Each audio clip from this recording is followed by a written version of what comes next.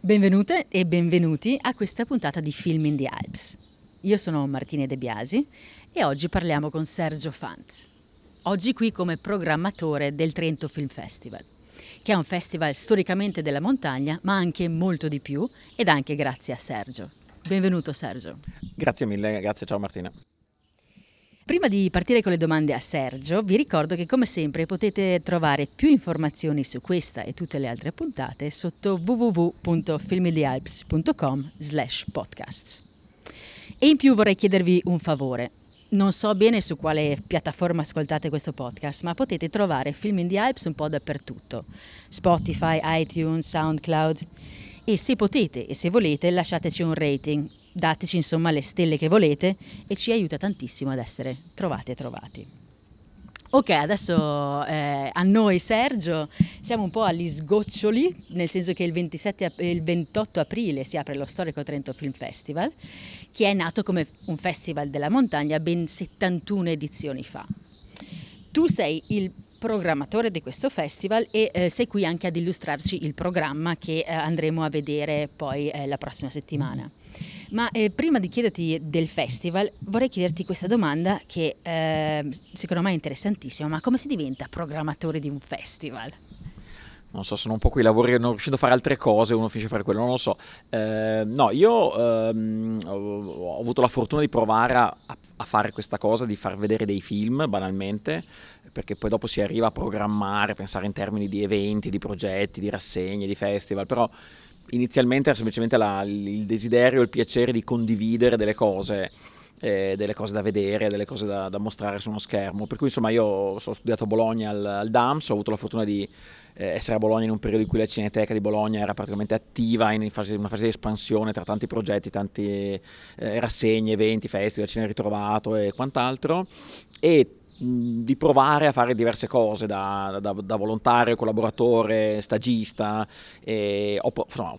un po' di tutto, dall'editare dei libri, trasportare pizze di pellicole negli archivi, scartabellare visti di censura, collaborare a rassegne, programmazioni di eventi, e tra le tante cose appunto anche insomma, mi sono reso conto che mostrare dei film, insomma l'idea di lavorare quello che c'è dietro e prima, il momento in cui si spengono le luci e parte una proiezione, e poi gli spettatori fanno esperienza di questa cosa che è appunto la visione cinematografica, insomma era quello che mi dava più gioia, soddisfazione e piacere, per cui insomma ho avuto la fortuna poi di cominciare a farlo lì e di trovare poi altre opportunità. Non è esattamente il lavoro che si trova promosso, annunciato sui siti di offerte di lavoro, insomma ovviamente bisogna avere un po' di fortuna, un po' di contatti, un po' di amicizie e conoscenze, e per fortuna insomma festival dopo festival ho avuto la possibilità di continuare a farlo in modo sempre più professionale, in contesti sempre più solidi e prestigiosi. Insomma adesso ho la fortuna di fare Trento, di lavorare alla Berlinale Locarno hai fatto Venezia, sì, giusto? sì, Roma, sì, perciò esatto, proprio sì. E curi anche una rubrica sui documentari su Internazionale che è... Sì, c'è una piccola colonnina su Internazionale che dal 2009, cioè in forme diverse, diciamo, perché prima era un'intera pagina dedicata alle visioni in DVD, non so, vi ricordate i DVD, quelle cose strane, rotonde, e poi naturalmente seguendo un po' lo sviluppo tecnologico, lo sviluppo del cambiamento dell'offerta audiovisiva, anche la pagina, la rubrica si è adeguata, adesso ha la forma di una colonnina che nelle pagine culturali di Internazionale, che si chiama Doc, e sono ogni settimana pesco 5 documentari che passano o in TV, sui canali satellitari oppure sulle varie piattaforme, e sono 5 segnalazioni settimanali di suggerimenti di visione appunto per i lettori di Internazionale. Che io leggo sempre, perciò grazie mille. Grazie a te. E ascoltami, prossima settimana comincia il Festival di Trento. Però per fare questo, tra l'altro noi siamo al Festival di Bolzano, dove tu hai curato una parte delle Final Touch, dove ci sono delle persone che hanno fatto dei film e che fanno vedere i rough cut, perciò i montaggi, diciamo. Sì, non l'ho curato, sono parte del panel di esperti che danno un feedback sui rough cut che abbiamo visto. Sì, esatto. E tra l'altro siamo anche nel giardino del film club, perciò se sentite gli uccellini e il vento che passa è perché siamo in un altro festival. Uccellini cinefili. Esatto. Torniamo al Trento Film Festival. prima di far partire un festival tu fai il programma, perciò ti vedrai 1 milione di film tutto il tempo, giusto? Cioè tu continui a vedere film ogni attimo del tuo tempo, Ma allora, praticamente. vederli sempre continuativamente anche no, perché come dire c'è una questione proprio di energie mentali, di concentrazione, per cui certe volte programmare un festival è un po' come fare una maratona, non è che per andare a correre la maratona a New York corri una maratona tutti i giorni, è un po' arriveresti sfiancato. Per cui c'è sicuramente un lavoro che continua costantemente tutto l'anno, che è quello di ricerca, perché poi la qualità di un festival esce fuori, secondo me, per la mia esperienza, non solo da quello che appunto viene inviato, selezionato, e quindi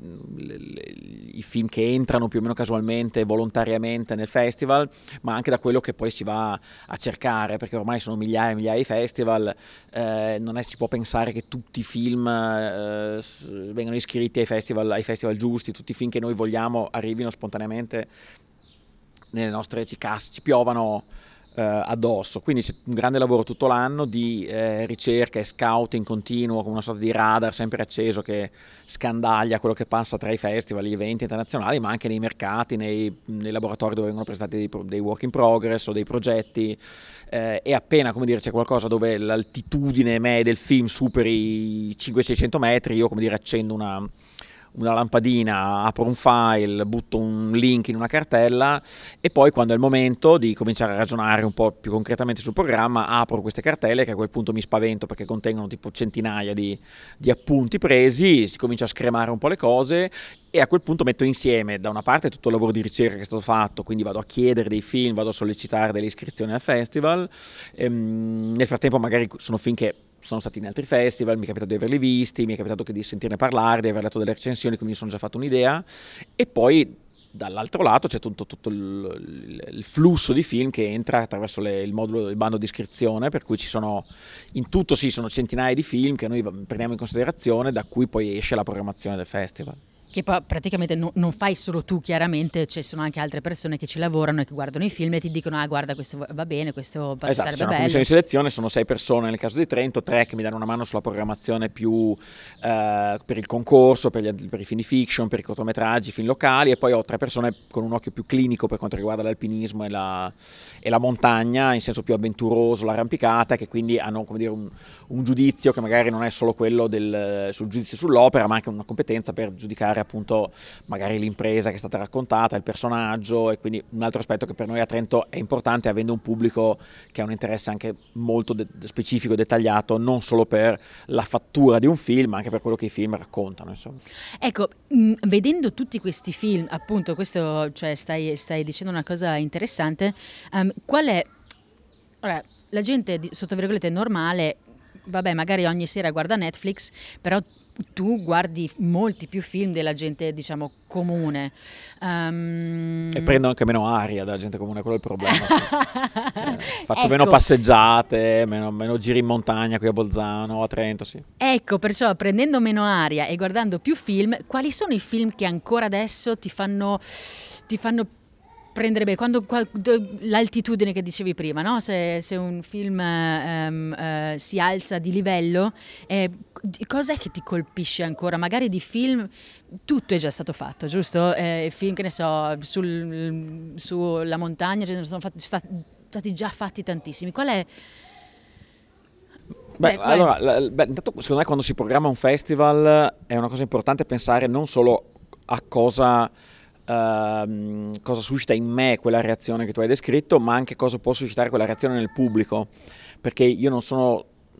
facendo l'hit parade dei miei film preferiti, sto facendo il palinsesto di un evento che è un evento culturale, un evento pubblico, un evento che ha una dimensione sociale, è un evento che avrà persone che verranno al cinema molto diverse da me, con interessi diversi dai miei, con gusti, competenze, culture diverse dalla mia, per cui da una parte c'è anche sicuramente di mettere al servizio di questa selezione qualcosa di personale nel mio sguardo, cioè la capacità di riconoscere la qualità, la coerenza, l'ambizione di un progetto, però c'è anche l'auspicio almeno di essere capaci di guardare oltre questo giudizio e di pensare anche in termini di di un programma che è composto non dai miei 3 film preferiti, ma è composto da 130 film in questa edizione a Trento, quindi io non posso sperare o desiderare che io ami alla follia 130 film, però quei 130 film l'obiettivo è che ognuno abbia il suo posto e che ognuno possa trovare qualcuno che lo ama o che lo apprezza o che capisce perché è in quella situazione, in quella posizione, in quella proiezione. Per cui si tratta un po' come dire di scrivere una sceneggiatura, un po' fare il programma di un festival, poi il film lo fanno gli spettatori più che altro, cioè vedendo i film, poi non posso sapere chi vedrà quale film, per cui il programma è molto anche nella nostra testa e poi quello che viene visto concretamente è molto diverso, perché c'è chi viene a vedere un film, chi viene a vedere 2, chi ne vede 20, per cui insomma non è facile scrivere tutta questa storia, è un po' come dire creare degli elementi e poi vedere un po' come si miscelano, come entrano nell'esperienza degli spettatori, insomma, per cui bisogna anche secondo me predisporre cose diverse, cioè creare un bel buffet ricco e variegato, che non è necessariamente che quegli ingredienti tutti buttati in una padella facciano una ricetta ottima, ma che ognuno che viene a mangiare questo buffet trovi delle 3-4 cose che creano un pasto nutriente, completo, leggero e insomma è soddisfacente, insomma, un po' l'idea forse. Fantastico, allora parlami un po' di questo buffet e che buffet andremo a vedere la prossima settimana? Beh, allora intanto appunto, ho detto il numero dei film sono appunto 130 e che già è un numero che fa un po' paura, mi rendo conto, quindi la prima cosa come sempre per noi è importante spiegare come sono organizzate le sezioni del programma, perché quella è un po' la prima bussola, la prima mappa per navigare un po' la proposta del festival. Noi diciamo il programma è costruito intorno a un paio di assi centrali. Il primo è sicuramente il concorso, che è quello che poi, come dire, rimane più nella storia, negli annali, perché da lì escono le genziane d'oro, le genziane d'argento, si ricorderanno nella storia del festival i film premiati, quindi per noi creare il percorso del concorso è stabilire un po' qual è decidere l'altezza dell'asticella di quell'anno lì, insomma, c'è l'idea di cercare di avere una certa ambizione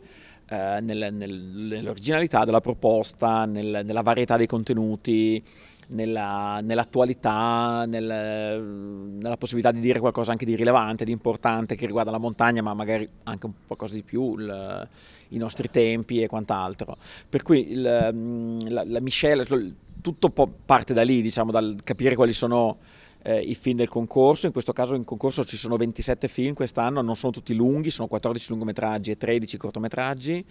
e sono secondo me un po' il riassunto di quello che vuole essere il festival. Insomma, naturalmente c'è l'alpinismo, ci sono questioni di attualità, ci sono storie personali, ci sono grandi racconti di avventure, è un po' come dire il primo posto. Se qualcuno mi chiede cosa vado a vedere, il primo suggerimento è per vedere il concorso, è il programma che noi suggeriamo anche cioè la nostra giuria ovviamente vede i film del concorso. Poi la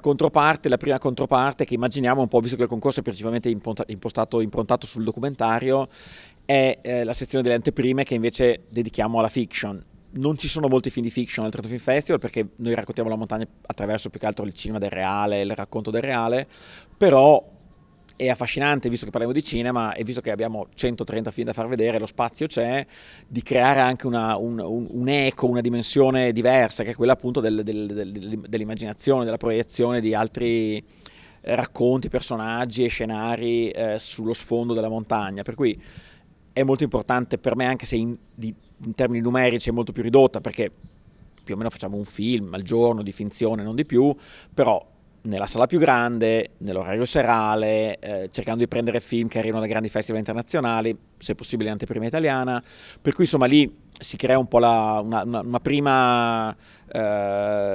rima interna, insomma, che comincia a orientare un po' il programma, e poi intorno costruiamo un po' il resto, partendo dall'alpinismo, che è uno, come dire, degli assi principali della programmazione, perché il pubblico a Trento ha l'abitudine di vedere film di alpinismo, c'è una grande passione, un grande interesse, una grande competenza anche rispetto a queste cose, quindi bisogna fare attenzione a proporre dei film che siano, come dire, all'altezza anche dell'aspettativa e di quello che il pubblico conosce dell'argomento, e quindi questa è la sezione Alpendism, che è la sezione più corposa del programma, dove presentiamo il meglio secondo noi, della produzione internazionale di alpinismo, di arrampicata, di avventura, e poi intorno insomma andiamo a completare le altre sezioni, le terre alte, lo sguardo più etnografico sull'attualità, la vita in montagna, immaginando un po' anche il futuro delle comunità di montagna, gli orizzonti vicini con i film dal Trentino Alto Adige e via così. E quest'anno c'è ogni anno viene scelto un paese da mettere un focus, giusto? Quest'anno? Sì, allora, un po' di anni fa, quando io ho preso in mano la programmazione, mi è venuta voglia di fare una cosa un po' diversa rispetto al resto del programma, perché il Festival di Trento, appunto, visto che invita ogni anno a questo viaggio intorno al mondo, attraverso le montagne, le cime, le catene montuose, è un viaggio molto affascinante e anche un po' schizofrenico, nel senso che poi si vede un film dall'America Latina, poi si vola in Asia, poi si va sulle montagne rocciose, poi si torna sulle Alpi, spesso, come dire, in questo turbine affascinante, entusiasmante di visioni e di vette, magari non c'è molto il tempo di approfondire, no, di capire meglio, e verrebbe la voglia, specialmente se sono film su luoghi che hanno anche non solo meraviglie naturali, paesaggistiche, ma anche questioni culturali, politiche, sociali, religiose, più complesse, magari viene anche voglia di capire meglio cosa succede esattamente in un luogo piuttosto che in un altro. E quindi abbiamo creato questa sezione che si chiama Destinazione, che fin dal nome vuole appunto essere un invito al viaggio, una partenza che si fa insieme al pubblico del festival e che è articolato appunto durante tutta la manifestazione. Quindi non è più solo un appuntamento, 2 appuntamenti, ma è un'intera rassegna di film, il più possibile recenti, ma usciamo un po' anche dalle esigenze di avere film solo dell'ultima annata, diciamo, andiamo anche un po' più indietro nel tempo, con l'idea appunto che lì non conta tanto la novità, l'esclusività, ma conta la completezza, quindi l'idea di trovare una serie di film sullo stesso paese, in questo caso appunto vengo a rispondere alla domanda, è l'Etiopia, quindi facciamo per la seconda volta nella storia di destinazione, ci concentriamo su un paese africano, avevamo presentato un programma sul Marocco qualche anno fa, quest'anno l'Etiopia. Naturalmente la nostra scelta è sempre orientata a paesi che abbiano, dove le montagne giochino un ruolo, altrimenti, come dire, cade un po' il legame tra il progetto e il festival. E quindi ci saranno 8 proiezioni dedicate all'Etiopia con lungometraggi e cortometraggi, ma la destinazione non è solo al cinema, perché l'idea del progetto è che sia più ad ampio raggio possibile, per cui ci saranno mostre, appuntamenti con degli storici, presentazioni di libri, degustazioni enogastronomiche, e tanti aspetti, concerti, musica, in passato abbiamo fatto spettacoli teatrali, insomma l'idea è di, intorno a un paese, alla sua cultura, costruire una sorta di ritratto che passa dal cinema, ma non solo, insomma. Pensando al Festival di Trento, è molto intessuto nel vivere di Trento. Cioè, non solo per il film, per la rassegna, diciamo, dei film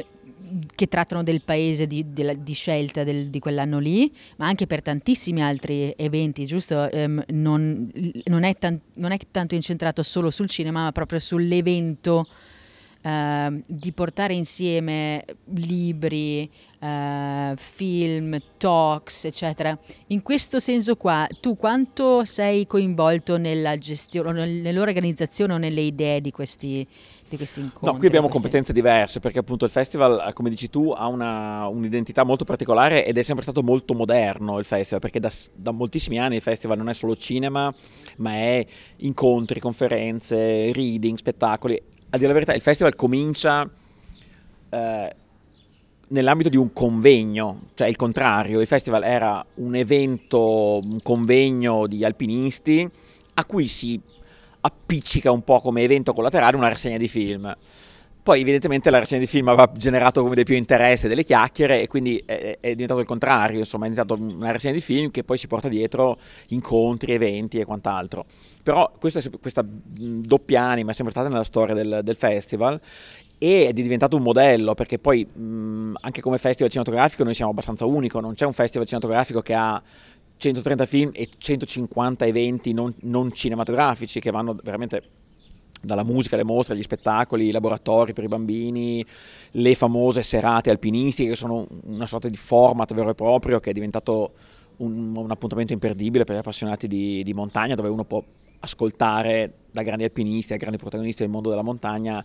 dalla loro via voce, il racconto di avventure, di storie. Per cui insomma il festival è sempre stato questa cosa. Io, cioè, per fortuna siamo abbastanza persone al festival per avere competenze diverse. Io mi occupo della parte cinematografica e poi le mie colleghe si occupano della parte appunto degli eventi, che ha altre esigenze, altre tempistiche, altre necessità. Io direi che se tu non hai altri fantastici eventi da raccontarci, io sono arrivata alla fine della nostra chiacchierata, ti ringrazio tantissimo e vorrei un po' almeno per 2 settimane o 3 settimane fare la tua vita per riuscire a vedere un sacco di film per lavoro proprio. Ricordo alle persone che ascoltano che appunto